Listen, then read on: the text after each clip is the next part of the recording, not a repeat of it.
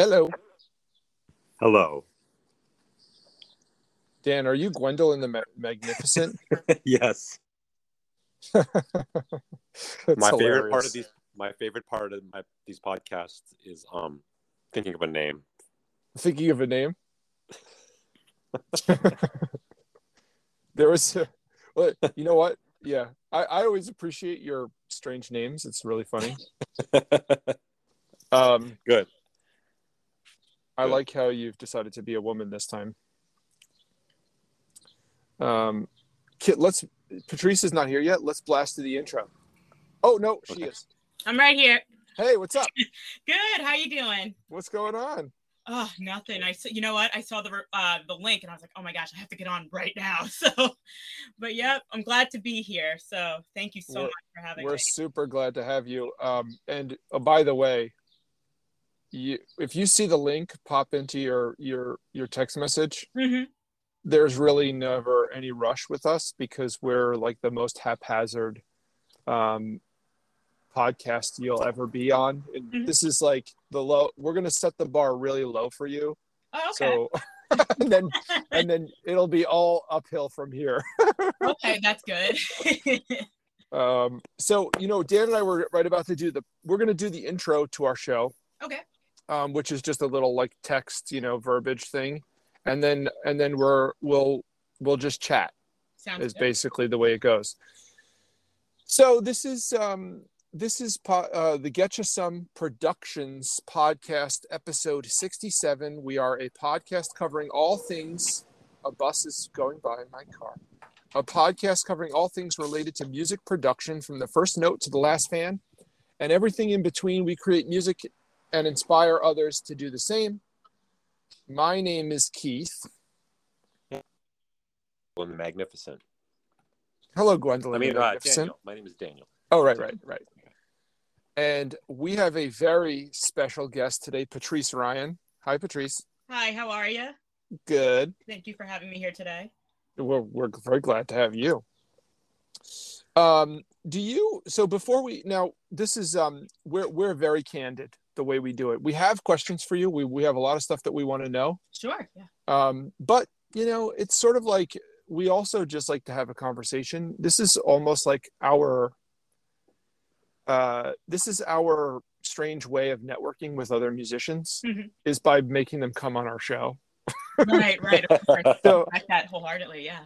Yeah. So we just want to get to know you a bit. Do you now? First off, just in case people come on the show and only listen to the first few minutes of the show, can you say your socials or point us and the listeners in a direction of anything they should check out? Yeah, no, definitely.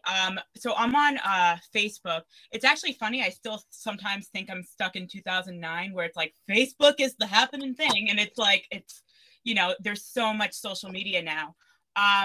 The main page I work on a lot is Facebook. So I'm on Patrice Ryan. So people have trouble spelling my name sometimes. So I learned how to spell it when I was a little kid. So it's like Pat Rice. So it's like, if you spell Patrice, it's like Patrice. So it's Patrice Ryan -musician. And you'll find me on there. On Instagram, because I'm also a music teacher on the side, it's pryanmusic.lessons on Instagram. And those are my socials. So you'll always find recordings. You'll always find gigs that I play within, because I'm based out of Long Island, in the Long Island area and in the New York area. So that's where you find a lot of my stuff. Cool. We will put links in the show notes so people can they don't have to necessarily copy it down. But so they can just link to it. They can click through. Sounds good. So Ms. Ryan, let us know. So can you tell us just a little bit about yourself personally? Like, I don't know, like where you're from, the area, like what was your childhood like? We'd like to just get to know you, like sort of personally a little bit. Yeah, no, sure. I was preparing. Yeah, can't speak. I was preparing all day for this. No, but were you really for this moment? You weren't ready to talk about yourself personally, right? Yeah, no. This always throws people for a loop, I think. Yeah, no. Some people are like, "Wait, I actually had a childhood." No, but so I'm from Suffolk County, Long Island. So for people, I don't know if you have people internationally, but sometimes like people, I was on one show with a friend of mine on Twitch, and this was last week, and some people tune in from like other areas of like the country or from outside of the US. So I'm in Suffolk County, Long Island, so it's divided into two sections. So Suffolk County is like further out, it's like more spread out, like it's kind of hard to explain, but it's Long Island's like considered the suburbs next to New York City. Suffolk, so there's Suffolk and Nassau County. Nassau is kind of closer to the city. So I grew up in Suffolk. I was actually raised by artists.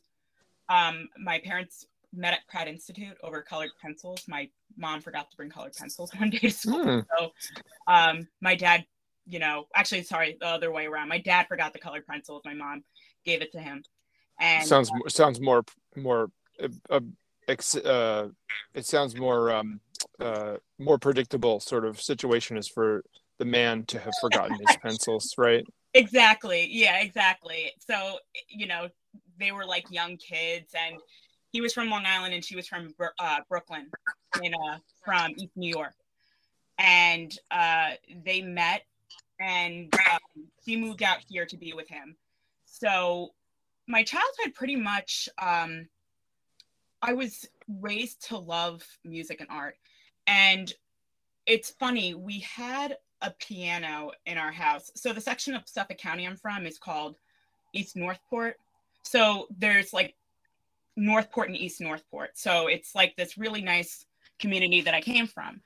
And we grew up with music and art in the house. I never really had a hand for art. It kind of looked like, I don't know if you ever seen like Napoleon Dynamite, not to put myself down, but like, if you ever seen Napoleon Dynamite, like those were the things I would do, like a Liger or something like that. Like I didn't have a hand for it, but I was always interested in music. And according to my parents, I don't know if it's like the story they made up, but because to say like our child is magnificent.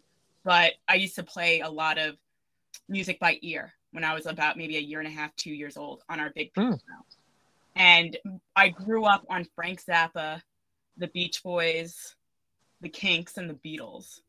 So that was like our early music. But we also had boy band music. So we like my sister. I have an older sister who's 4 years older. So, during the late 90s, we loved Britney Spears, NSYNC, Backstreet Boys. Like that was our stuff. So when we weren't listening to that music, we would hear my dad's music. And according to my dad, he used to pick the notes out by ear. So I was playing Smoke on Water by like a year and a half old. And music was just something that always interests me. I never thought I would be pursuing music. I actually wanted to be a vet originally because I love dogs. I love animals. Like anyone that sees, like that knows me well, they're like, yeah, this chick loves dogs.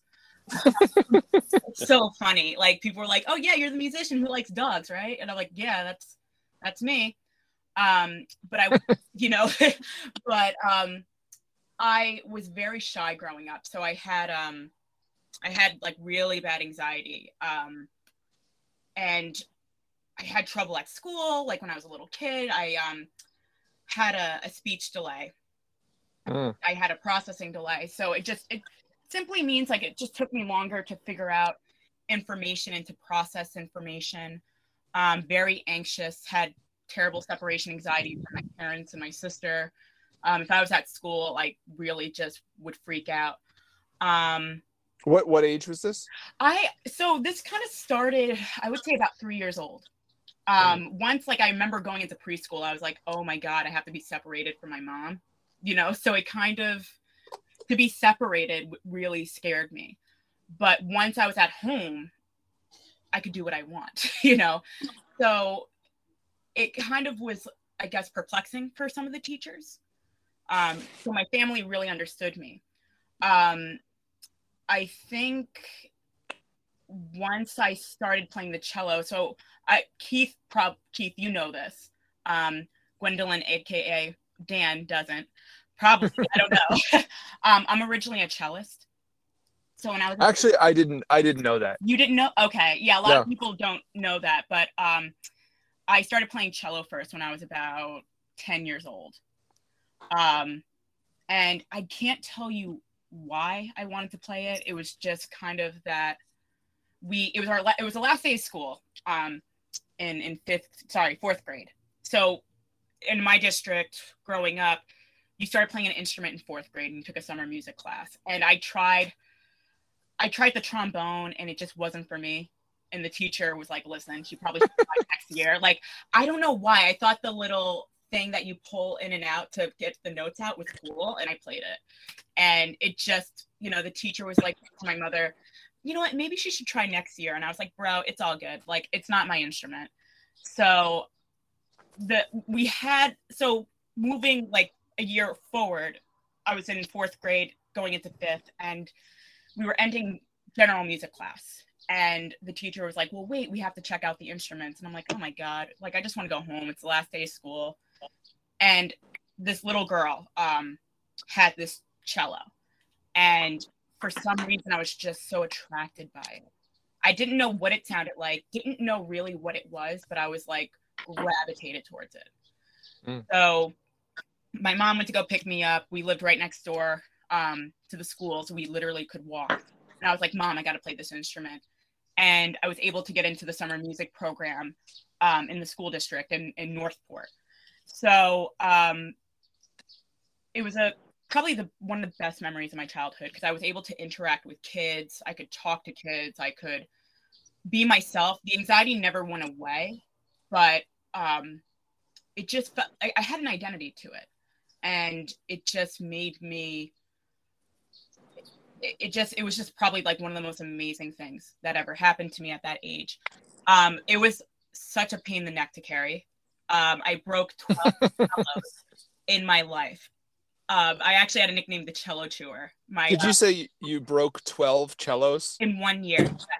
So like anyone growing up, like, I still have teachers I keep in contact from like my middle school days. Like, if they listen to this, they'll be like, yeah, she's definitely have dragged the cello around, because it was so heavy, but I was also so disorganized that, I mean, I would be lying if I told you I wasn't disorganized to this day, but I like to think it's gotten better. But it was just so, I was just so disorganized. I remember just carrying it in the hallway and I would just drop it and it would just break. And my teacher would be like, Patrice, I can't, man, like the school can't keep it. They can't keep paying for this, I think it came to a point my orchestra teacher was paying out of pocket, because he was like, you're breaking so many cellos. I can't do this with you. But I really excelled at it. So once I got into high school, like middle school, high school, I just started becoming more connected to music. So it really helped me get through those tough times, because middle school for me was like the most awkward time. You're trying to figure out who you are. Kids' attitudes, I like to say, can be hot and cold, and you want to fit in, and it's very difficult. So, there was that. And I also had, stuff going on at home where it was kind of a bit of a stressful environment. So I had a mother who started getting sick. And we didn't know what was wrong. And it was like hospital visits every other week. And, my dad's trying to be a parent and a husband and a caretaker to figure out what's wrong with his wife, like what's going on. And it just kind of made me feel alone at the time. So when my dad was working and when my older sister would be, either out with her friends, or working her high school job, I'd be at home. And I would kind of just go through my parents' CDs and I would listen to the Beatles, like, the Kinks, the Rolling Stones. And it was like, it literally saved my life. I don't know how I would be able to get by. I think Hey Jude was like my song at the time because of that comfort that kid was getting, because that song was written about Julian Lennon as a little boy going through John Lennon's and his first wife's divorce. And it was like a comfort song. So it just really comforted me in that time when I was like in 7th grade, 8th grade, to get through those hard times.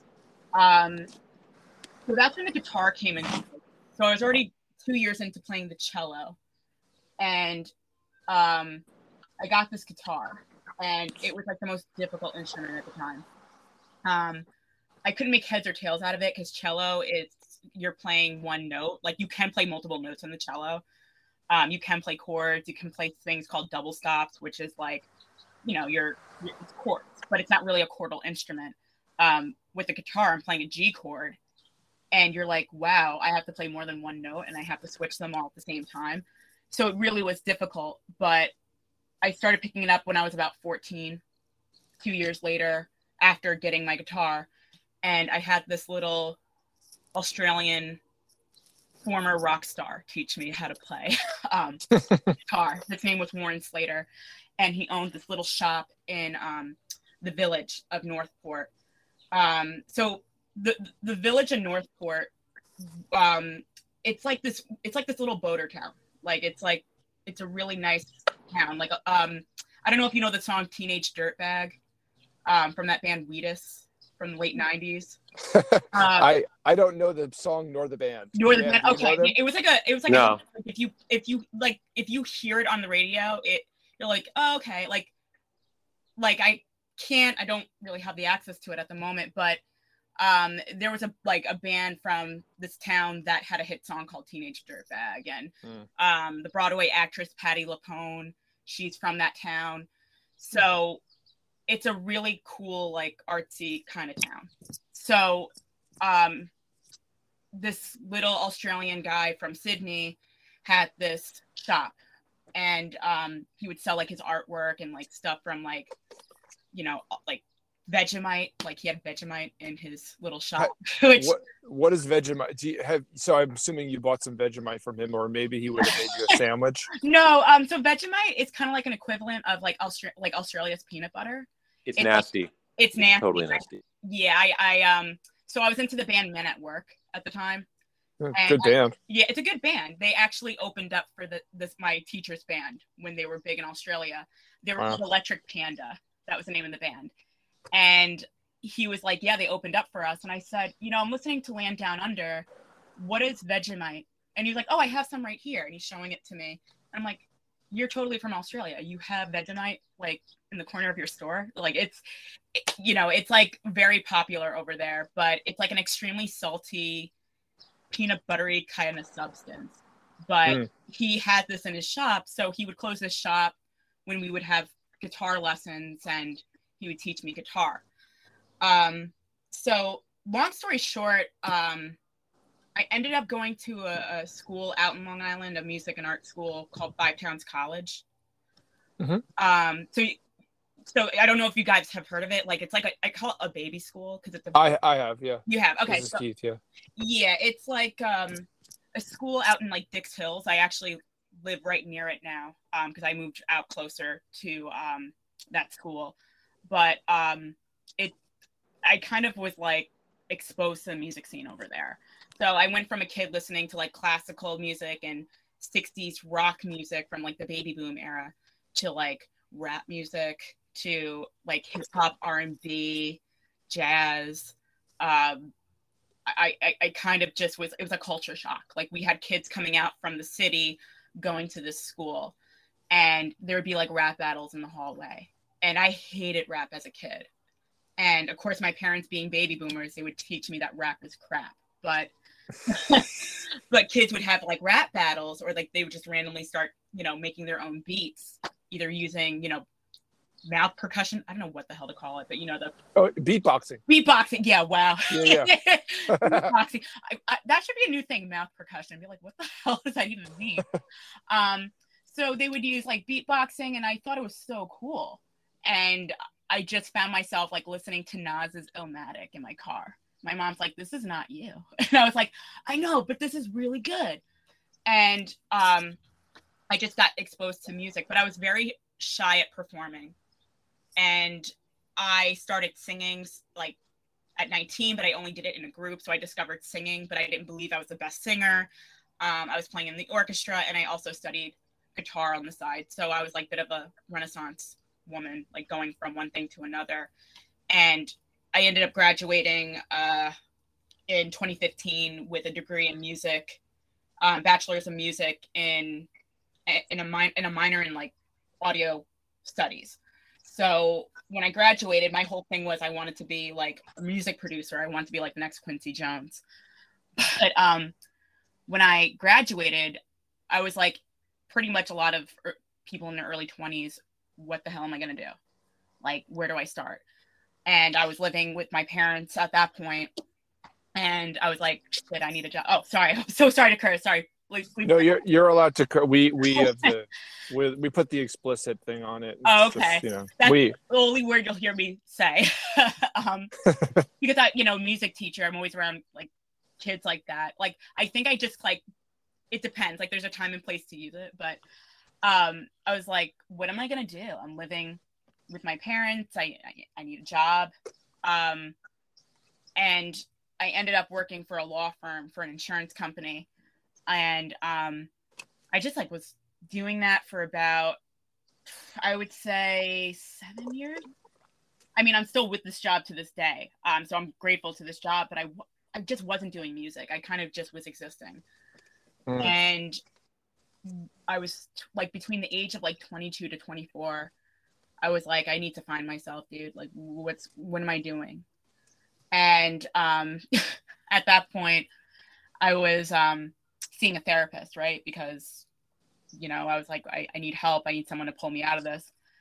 And my therapist was like, dude, I'm not going to see you anymore if you're going to keep coming to me and not say that you're going to play music. Because you're not trying. And I was like, okay, so like, what do you want from me? And he was like, I want you to play an open mic. I was like, okay. So this was how many years ago? Like 6-ish? Actually, so I was 24. So when I started to like try to address these issues, like, because there was just a lot of personal stuff, right? So at the time, my mom was actually, she actually had organ failure. So there was that. There was just a lot of tension in our family. I had, I was struggling in my job. So 24, I was trying to figure out, like, I kind of started trying to address the issues. 26, I would say, 25, 26 was when I had to really start doing something. So I would say like 25, 26 was when I really started to kind of start to get the ball rolling with playing music. So here I am seeing this, male therapist, which I've never done before, but I wanted a challenge. And he was like, I'm not here to mess around. Like, you got to try. And it scared me, but I knew him because that's basically, I still see this guy to this day, and he's saved my life. Basically. He was like, listen, he's like, you either try or get out. So I started playing open mics.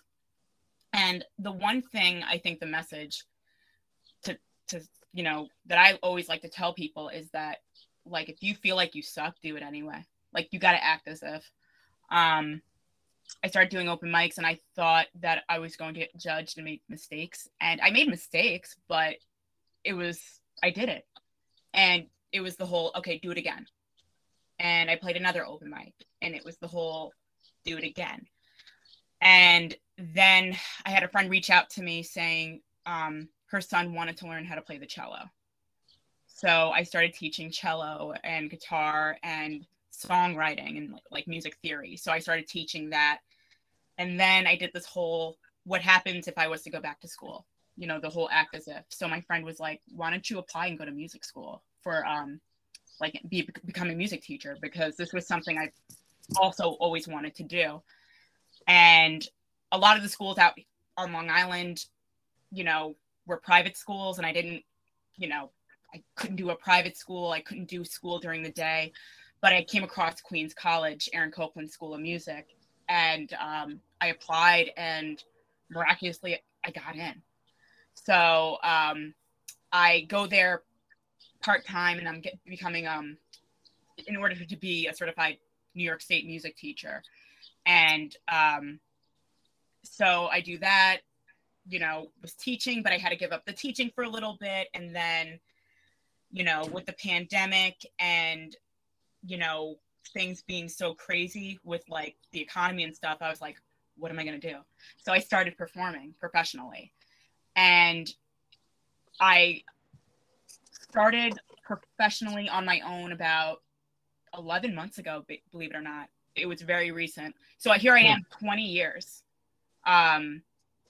you know, of having music, and well, pretty much my whole life having music, being trained 20 years almost of playing music, and now pursuing it professionally.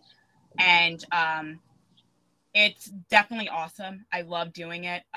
Majority of the time I play in Long Island because I'm from there. I just got my first gig in New York City, in Little Italy at a restaurant called Lunella. So that is awesome. Yeah, it's really awesome.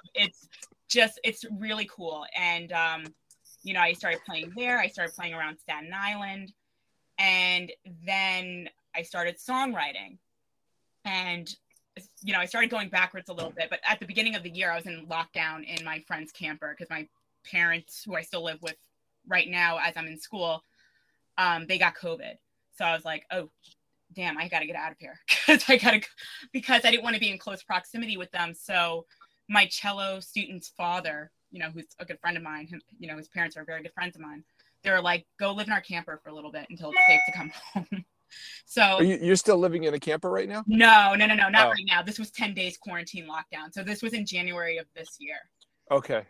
So actually, no, it was December. So it was like New Year's Eve. Because I remember when the ball dropped, I couldn't go outside because everyone was outside. I'm like, yeah, I'm just going to chill out in here, guys.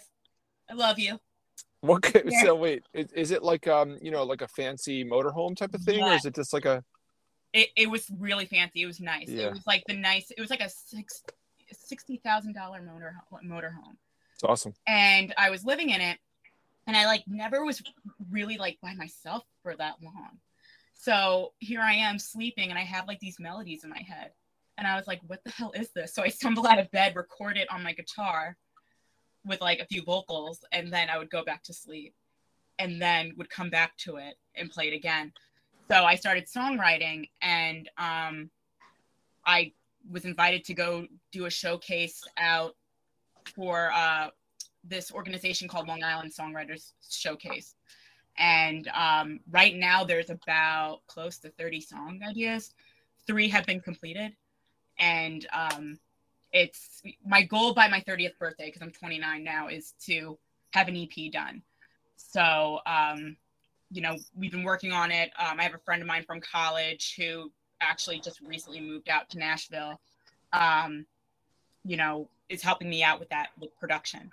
Cool. So it's really awesome. So basically, you know, that's been my story. That's pretty much my story. I'm pretty much, you know, all over the place with my story, but it kind of just took me through, you know, twists and turns, and I just ended up here. And it's definitely a blessing. It's definitely possible to do. I love being able to teach and play. We actually, I say we, whoever we is, I guess me, myself, and I. I actually did this volunteer job out in Westbury, like in Nassau County, at a school. So they had this career day thing for little kids. And a friend of mine reached out and was like, who would be interested in doing it? And I just shot up my hand, and I was like, I'll do it, because it sounded interesting, and I could, you know, work with kids and have an experience as a budding teacher. And it's basically a career day where like police officers would come in, and you know, they had like, I think people from like news media come in, like, and here I am coming in as a professional musician and as a teacher, and I'm telling little kids, hey, you can do this too. And it was so scary because there's that stigma of being told what happens if you don't make it. And here I am sitting in front of 4-year-old little kids saying that it's possible. So we did this whole, because now schools are like a lot about mental health and wellness. So it was just really cool to kind of have that positive reinforcement to little kids. But we also jammed to Dave Matthews. So Keith definitely knows this, because Keith, you've seen my videos all the time, me playing Dave Matthews. Yep. So I asked the teacher who I was working with, I'm like, can I play Every Day from Dave Matthews? Like, there's no cursing in it. There's nothing bad in that song. They can sing it, right? And we actually did a jam. So we were like, we're going to pretend like we're at Jones Beach. You know, Jones Beach, your mommy and daddy goes out there to have a concert, whatever that music is. And we're going to pretend like there's 20,000 people and we're going to sing the chorus Every Day. So it's been such a cool experience. So that's basically my story. What questions do you guys have for me? I'll do you guys. That's awesome. So I want to say, first of all, that this is the best thing about having a podcast is that, and thank you for that story. Because first of all, this so far has been one of the easiest interviews ever. Oh, that's great. Because you had like the whole story. Yeah. Right? Oh yeah, I could tell stories for days. Like, yeah. So that's number one. Number two, so it's really great to have because the podcast medium is just like, you know, it's like you're the star, you know, and it's just like and actually it suits you. I think it's like you speak of yourself so well. Oh, thank you. That I think this is very valuable. So like, you know, one day when you're famous, people will come back to this show and be like, wow, this is like, you know, this is gold. She's a complete rock star, so, which is awesome. So that's the number one thing. I also wanted to kind of make a joke that it's kind of hilarious that your muse is the Winnebago company. Yes, I should be the poster woman, like on there, the poster child. Be like, if Patrice Ride could do it, so can anyone else. You know? Yeah, like I had the worst writer's block ever. And all I needed to do was cross the threshold, you know, that one step up into a new world. It's like, you know, it was just like, maybe it's like, I mean, I don't know. Let's leave it to the Winnebago, like, you know, marketing people to figure out what the story is. But I don't know. It's like sort of like you're stepping up into like the cloudy suspension, you know, and like the rubber is on the road. So there's no connection with it. There's no like, you know, electric connection. So you're almost above everything in a way. And that's where you were able to like really receive the message from, you know, the ethereal message from the universe. Yes. You know, wasn't until you were able to get into that sleeper coach and really like let yourself, you know, let your creative mind go. Yeah. Oh, definitely. So that's kind of hilarious, but also like a kind of a cool angle. Not an angle, but like it's definitely unique. Yeah. Who would have thought? You know, you're stuck in this camper, and I was so proud of myself because this is like completely random, but I learned how to like use like an old-fashioned stove. I mean, like Little House on the Prairie stove, I call it, where, you know, I thought, oh, you have to turn the burner on. No, you have to light a match underneath that like oven and it turns on by itself. And I was like, oh my God, I'm so proud of myself. Forget about the songwriting for the moment. You know, I learned how to use an old-fashioned stove. But yeah, but on a serious note, it's like you talk about the universe, because I really believe that things are brought here for a reason. And I think that camper pretty much, because at the time I felt bad about it. I was like, you know what, I'm staying in my friend's camper. They use it for travel. So they're kind of like the Clark Griswold family in the summer, except nothing bad goes wrong for them. They won't appreciate that comparison. They will, believe me. If they listen to it, they'll start laughing. Like, they're just that kind of family where they're like, oh yeah, that's totally us. And they, you know, will take road trips to like Universal, and like that's a far trip from, you know, Long Island, but I felt bad. I'm like, oh my God, I'm using their camper, but they offered it to me, and at the time they just bought it. So they were like, listen, Patrice, like maybe this is a sign that we bought it immediately for you to stay in. So you kind of broke into it for us. And I was like, okay, we're good then. We're all good. Pretty cool. But, yeah, it's like you said, I really think it was a blessing. And if Winnebago hears about this, they totally have my stamp of approval. Now, that might not have been a Winnebago. It might have been a Monaco coach. I don't know. Those are the only two brands I'm aware of. Ooh, you know what? Maybe we should phone a friend, like, in, you know, millionaire, Who Wants to Be a Millionaire kind of thing. But yes, yeah. We have to maybe if I'm back on the show again, I'll definitely give you an update on what brand that is. But Winnebago is like the first thing that comes to mind.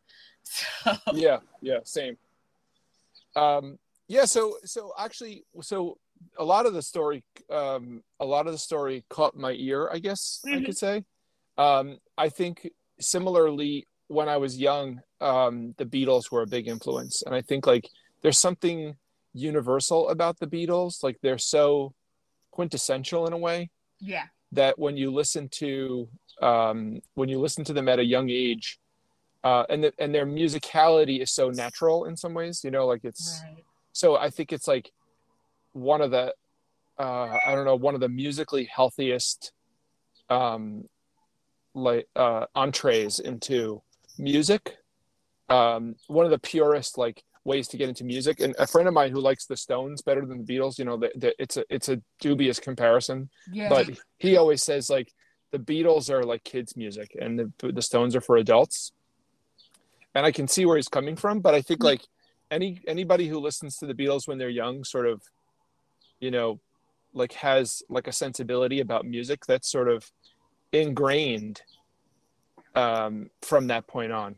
Now that's contrasting with, you did mention Frank Zappa. It couldn't be like Frank Zappa is like pretty frenetic. I know Dan is a huge Frank Zappa fan, and I like Frank Zappa, but I'm not like a huge fan. Oh, same. But that's a very like you know, off the wall thing to be liking when you were young. Yeah, you know what? Oh no, I didn't. Oh, believe me, I didn't listen to it by choice. I actually used to cry when my dad would put it on.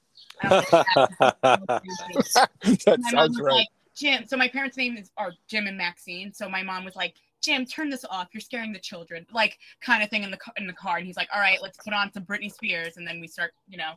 But That's funny. You know, there's like a memory. Like my parents will always laugh about it. So for Father's Day, it was either Father's Day or my dad's birthday, which is in August. We went to this record shop, and one of the albums, if Dan knows, so if Dan, like if you're a big fan, not testing you, but if you know the album Weasels Rip My Flesh, that's like the name of one of the albums he has. Oh yeah. Yeah. He's like, oh yeah, I know.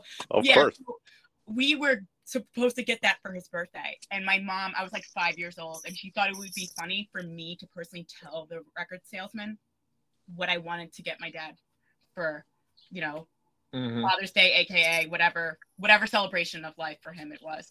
So my mom was like, now tell the gentleman what you want to buy daddy for his birthday, let's just say. And I was like, Weasels Rip My Flesh. I was 5. and we got the album. And I remember being freaked out and weirded out. I was like, did this guy forget like a razor, like a Gillette razor, and he had to use like a weasel to, I didn't understand it, but like I remember hearing like 200 Motels. I know there was a movie, like Ringo Starr was in it. Like I've never seen it, but it was just naturally like around the house. So, you know, my cousins who are like, I would say they're Gen X. So they were born in the late 70s, like mid to late 70s. So when my dad was around them, he would play Frank Zappa. So they were even influenced by it. But like anyone that knows my dad, they know Frank Zappa. I can tell you a few of his pieces and songs. The thing about Frank Zappa is that what amazes me about Frank is that, like, I'm talking like he's my friend. The amazing thing about Frank is that he was self-taught and he was a phenomenal composer. He originally, you know, hearing in interviews that my dad would play or watching, there was just a documentary that was made. The guy who was in Bill and Ted, not Keanu Reeves, the other guy. I don't know his name. I don't know his name either, but he directed this documentary on Frank Zappa, and it was phenomenal. And Frank originally wanted to be a classical composer, and he didn't want to play guitar, but he's a killer guitarist. But you listen to these like pieces like Peaches and Regalia, and it's like so bizarre, but it's like classically beautiful.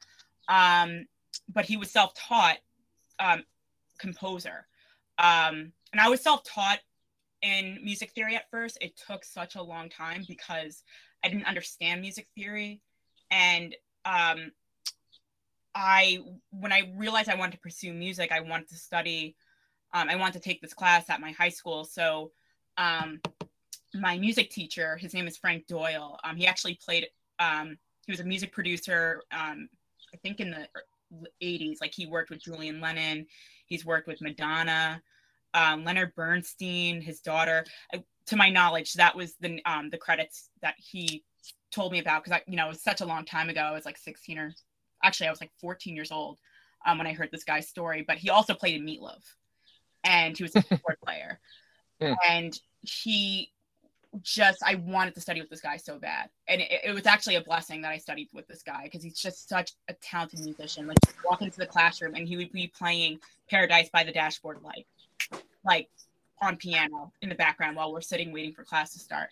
And I really struggled in the class at first because I didn't understand key signatures. I didn't understand chords. I didn't understand like ear training and all of that. So I had to teach myself how to do it, because you couldn't catch up in that class unless you took, you had an understanding of music theory. So I kind of, give a round of applause to someone like Frank Zappa, who could do that back then. But Frank Zappa, it's not something like I would say little kids would listen to. The beat, yeah, like I can't believe I actually listened to it. But I would say the Beach Boys was a really excellent foundation. Paul McCartney was saying, if I want to expose my kids to weird music, aka weird music, I just put on Pet Sounds, because that to me is like elementary experimental music. I still get chills when I hear Good Vibrations. Not the Marky Mark version, but every time I hear, like, I say Good Vibrations, for some reason I think of Marky Mark and the Funky Bunch. But it's just, the harmonies and just the whole production of that album is just amazing. It's beautiful. It is. But going back to what you said about the Beatles, I never really realized that. Like the Rolling Stones, I was listening to at 15, and I was so naive about some of the stuff that they were singing and talking about, like, in their music. I still am. I don't know what you're talking about.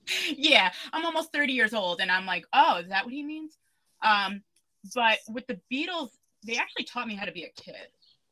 And, it sounds like kind of corny and cliche, not to knock myself, but, when you said it's very kid-like, like what your friend said, it's very kid-like, it just taught me how to embrace being a teenager. I was actually jealous of the baby boom. I'm like, you guys had the great music. You had Woodstock. I knew some of my elders that went to Woodstock. I had a teacher in high school who went, and I was like, oh man, I want to go to Woodstock. And he's like, no, he's like, you would have been too young, but he's right. I was 15. I think I would not come back the same, but I would not come back the same. But it was just such amazing music. I remember someone was asking me, what do you like? Why do you like the Beatles? And I said, I can't tell you why. Like, seeing them on Ed Sullivan in 1964 on YouTube. So my parents were 7 when they were on Ed Sullivan, and they saw them live. I saw them over 40 years later on YouTube. So how crazy is that? So, being 13 years old, seeing them play and smile, and they were just so engaged. That's what I loved about it. And I felt like I didn't really find that with some of the music I grew up with. And it's funny, I ended up going back to, after Five Towns, I ended up going back to the pop music. So, on Long Island, there's a lot of classic rock bands. There's a lot of, baby boomers who still play, the Beatles, the Rolling Stones, and oh my gosh, who else? I'm trying to think. Jackson Browne, all those music from the 60s and 70s that I love and respect. But sometimes, for me, I'll play that music, but I kind of lean more towards 90s, because I like being able to take a song like Hit Me Baby One More Time and making it, actually, you know what? Scratch that.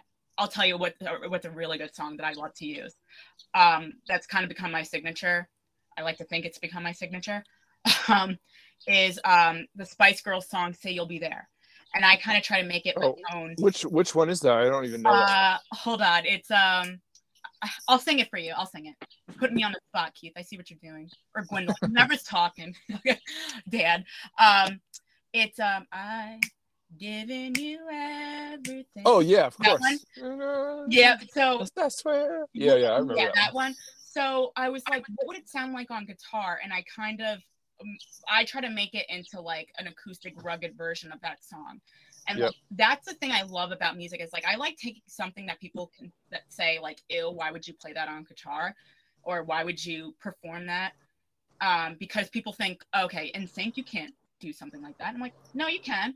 Like I do Tearing Up My Heart, you know, from NSYNC. You know, those songs. So well, actually, that just reminded me of something. Have you seen the This Is Pop? This is documentary on Netflix.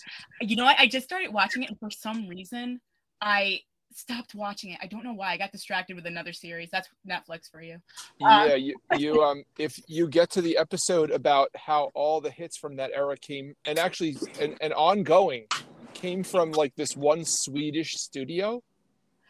Oh, okay. And it's the most it's a multi-episode series, but that one particular series was so bonkers because I think it was like I feel like it was like Britney's biggest hits, Backstreet Boys' biggest hits, and on and on.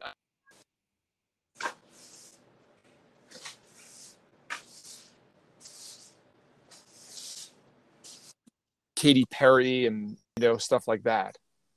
Right. So, oh wow. So it's like it's pretty shocking how many hits came from one studio and actually just like one team of songwriters. Really? Okay. I remember hearing about Britney Spears' album, her debut album, came from a Swedish studio. I didn't know it was the rest of like the other like pop artists. That's new to me. It's gonna blow your mind. Oh my gosh, I'm excited. It's gonna be like poof. But it's such a great album. I remember this was 1998, so I was born in 93. So like when I tell people like the year I was born, like people were like, "You're making me feel old." I'm like, I don't know why. But but so I was 5, and I remember I was with my older sister who is I think 9 at the time. And my mom was like, "Come in the house. Britney Spears is on TRL." If you guys remember that show, yes, on MTV with Carson Daly with the frosted tips.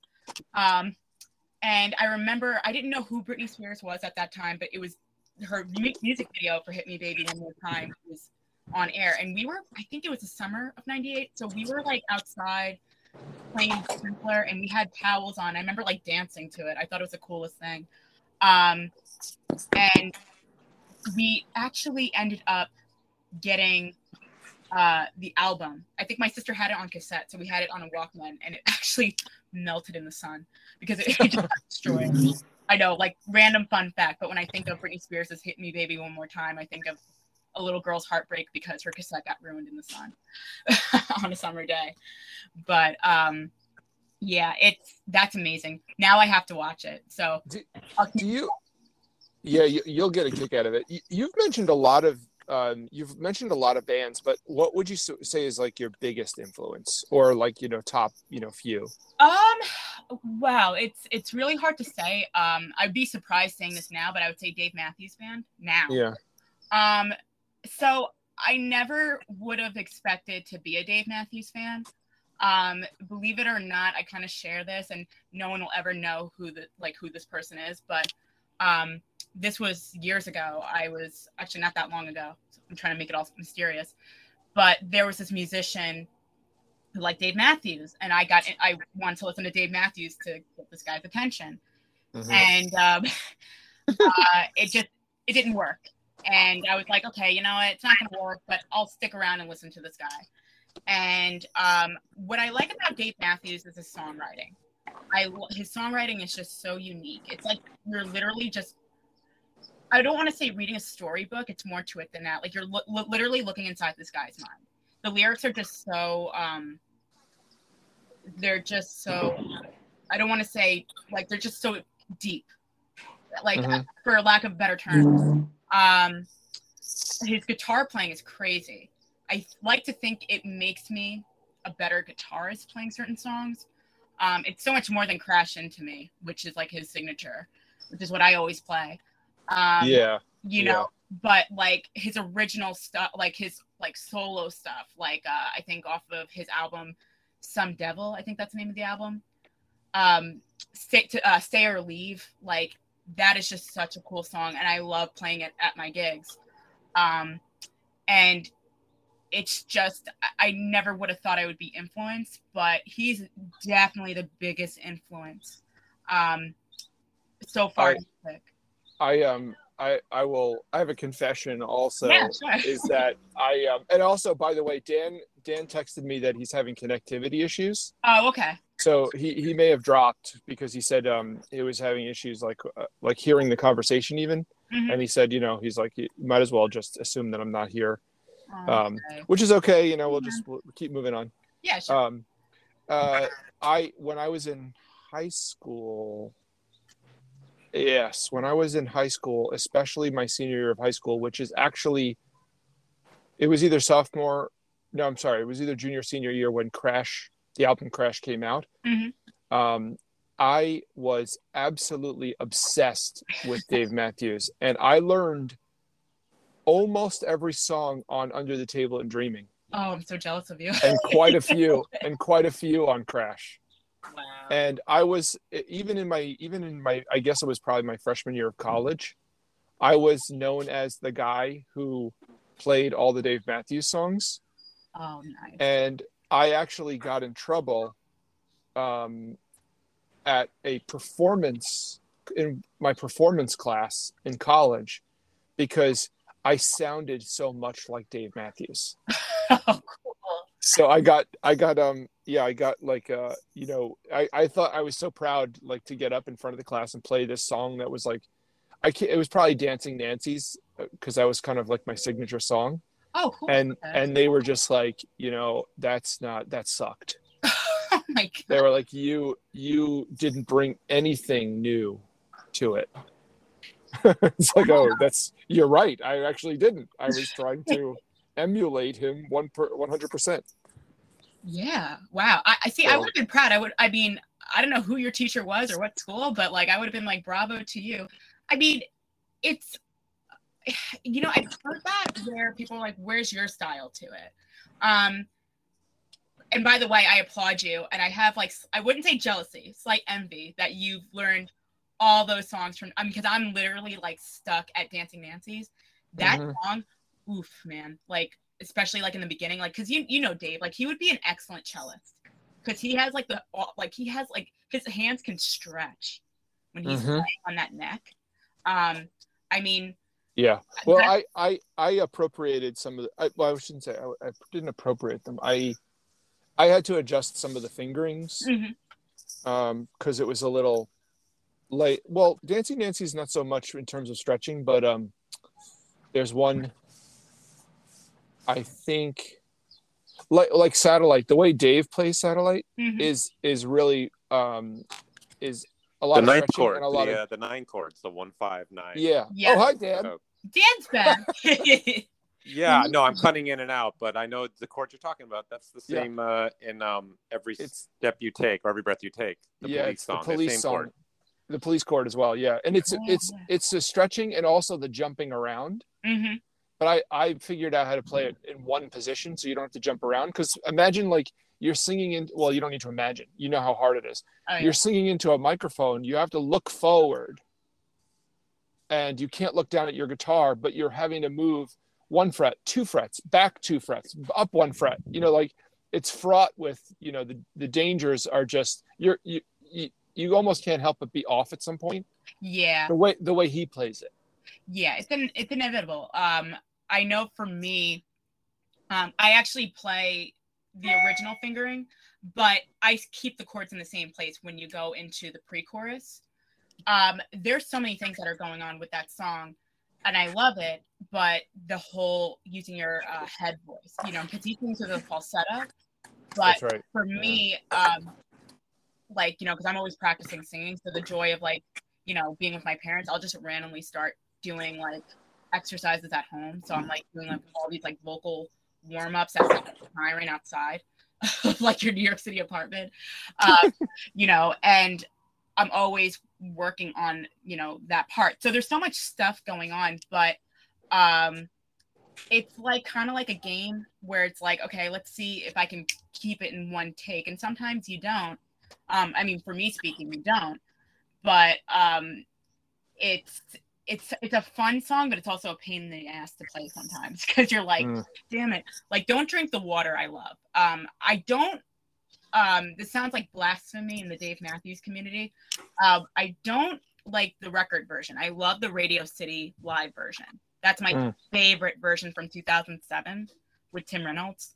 I want to play like Tim Reynolds. I'm obsessed with it. Oh yeah, that album. Yeah, just amazing guitarist. But you know, like I always play, you know, because it's in drop D tuning. So you know, one of the things I'm guilty of playing, because what I also like about Dave is that his strumming, right? So I used to play kind of like a Neil Young kind of style, where Neil Young kind of uses a lot of like forearm action, like while you know, his songs. He kind of bashes the guitar. Yeah, yeah. Like I used to play like that, and my last teacher, he was actually a classmate of mine at 5 Pounds, and he's like, he wanted to teach me how to play funk. So he was like, use a rubber wrist. And I'm like, bro, I can't. Like, and I'm trying. But for some reason, what I started doing was Dave kind of helped me learn how to become a faster strummer. But I cheat, because what I do is I don't play with a pick sometimes. So I use like my nails and my thumb and index finger. And some guitarists, they're like, girl, you got to play with a pick. What's wrong with you? And I'm like, sometimes I do. You know, sometimes I do. But I love having that free hand action. Where I can just strum really fast as much as I want to. So with Don't Drink the Water, it's like I can have fun with it, because Dave, in some of the recordings, there was one he did right in the middle of the pandemic, 2020, for Farm Aid, where he does a really fast version of Don't Drink the Water, and I'm just like following along with it. It's so much fun. Dave, like I can't say enough about him. Like again, I actually, how I found out about Dave Matthews was he was in a kids movie when I was like in 6th grade called Because of Winn-Dixie. I don't know if you guys have ever heard of it. It's like a children's book, but no, what is it called? Because of Winn-Dixie. That's the name of the movie, and it came out like in 2004. So it's about this like little girl who finds a dog in a Winn-Dixie grocery store. So it's in the South, because they have a lot of those chains down there, Winn-Dixie. Yep. And he plays like a pet shop owner in the movie. I have no idea who this guy is. He was kind of a weird dude in the movie. But my dad's like, oh, yeah, that's Dave Matthews. And he was just this guy who owned a pet store, and he played guitar, and it like calmed the animals down, which was kind of weird. That's how I was introduced to Dave Matthews. But yeah, that, because you know, he also does acting. Some people say that he looks like Adam Sandler.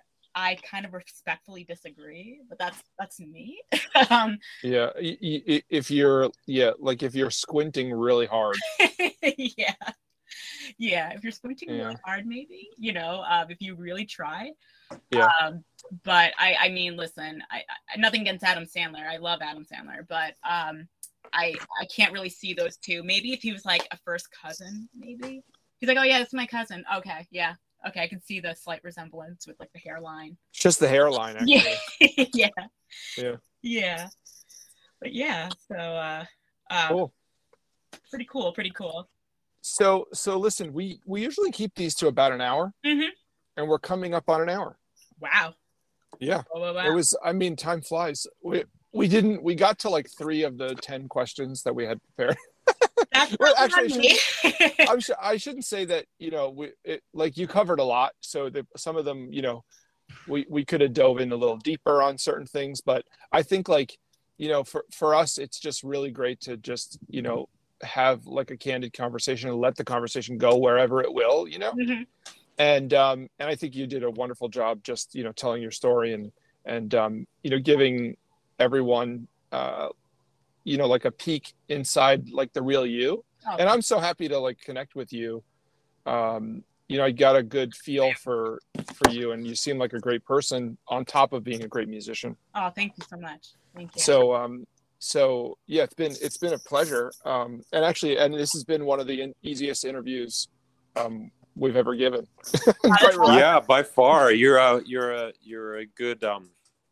good speaker. Like, you definitely know how to express yourself. Oh, thank you. I mean, who would have known, like, the person who couldn't even say a word as a little kid? Who knew?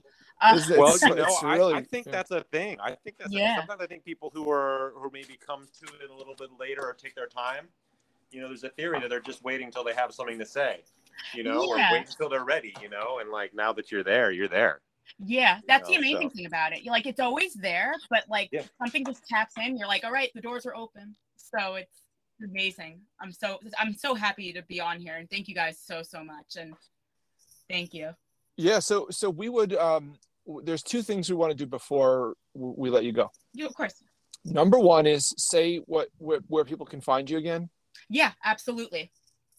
You said Facebook, and I'm grateful that you use Facebook because I'm Gen X, so and actually I did want to just say, like, your presence on Facebook is enviable, and it's impressive. You're like one of the hardest, if not the hardest working musician on my Facebook feed. Oh, thank because you. It seems like you're always gigging. So, good for you. That's great. Yeah. Thank you so much. Yeah. So tell people where to find you again. Yeah. So if you go on Facebook, if you type in Patrice, Patrice, Ryan, RYAN - musician. So it's Patrice Ryan musician. You'll find me on Facebook. That's where you can find me. There's also Instagram, which I use as a secondary source, but it's pryanmusic.lessons. That's where you can also find me. So Facebook is more, like you said, I'm acting as Gen X, but Facebook is like the bigger platform. So if you find me on Facebook, there's not that many Patrice Ryans out there. There is a pet psychic named Patrice Ryan. So it's either her or me. So if you type in Patrice Ryan musician, you'll find me on Facebook, and you'll find upcoming shows. My next upcoming show, if I know, Dan, you're in Richmond, but I always share recordings. But Keith, so the next show I'm at a farmers market in St. James, New York, in Suffolk County, Long Island. That's on June 11th. My next show will be in New York City, in Little Italy, at Lunella Restaurant. So that's on Mulberry Street. So you'll find that on Facebook as well. Yeah, we'll put links to your stuff on our on our page too, and so anyone who follows our show will be able to get over to see your stuff and your gigs. Awesome. Yep. And so the very last thing is, I did hear you say that you are working on an EP. Yeah, it's in the developmental stages right now, like getting songs together.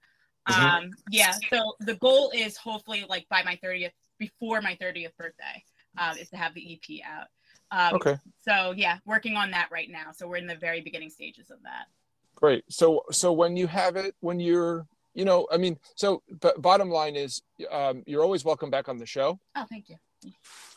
So when you are ready to put it out, or when it first comes out, just let us know. Absolutely. And then come back and we'll talk about it. You'll be the first to know.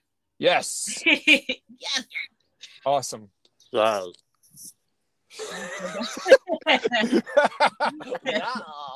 So Patrice, really wonderful. Awesome chatting with you. Thank you so much for coming on the show. We really appreciate it. We need people like you to put yourself out there like you are. Thank you so much. Which is really appreciated. Yeah, no, thank you. And I'm so happy to finally be on here. I was like, oh my gosh, I'm scared. Like, I'm never going to get a chance on here. And here I am. So. Oh, you'll get a chance. Yeah. Keith was like, wait, are you ready to be on the show yet? And I was like, when I'm done with school, Keith. Yeah, right. But yeah, I'm so happy we got a chance to do this. So thank you so much. Yeah, same. It was our pleasure.